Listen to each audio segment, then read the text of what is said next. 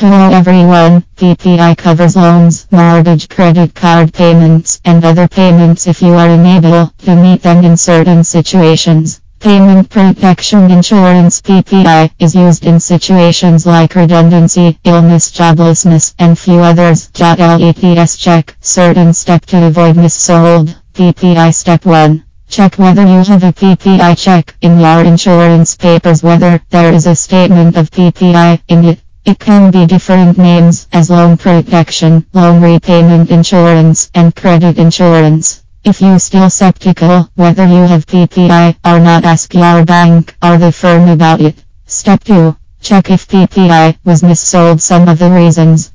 If wasn't clear whether PPI optional, you were advised that PPI could be wasteful. You were not aware of the policy in your loan. It was not made clear that PPI cover would end before the loan. You were not clear that buying PPI would be a condition. Step 3. Made the claim unknowingly. There are certain companies that offer to pay claims at missold PPI, popularly known as claim handlers, claim management companies, or claim firms. But it is a free activity to sell your PPI, and you can do it yourself. But if you decide to ask the service from a claim handler, then be careful while selecting one. These claim handlers have certain fee structure which they ask regarding their service. Hesitate to pay them before your file is submitted, as there is no guarantee about the claim. Certain companies like Rocklaw are providing significant services regarding PPI. Step 4.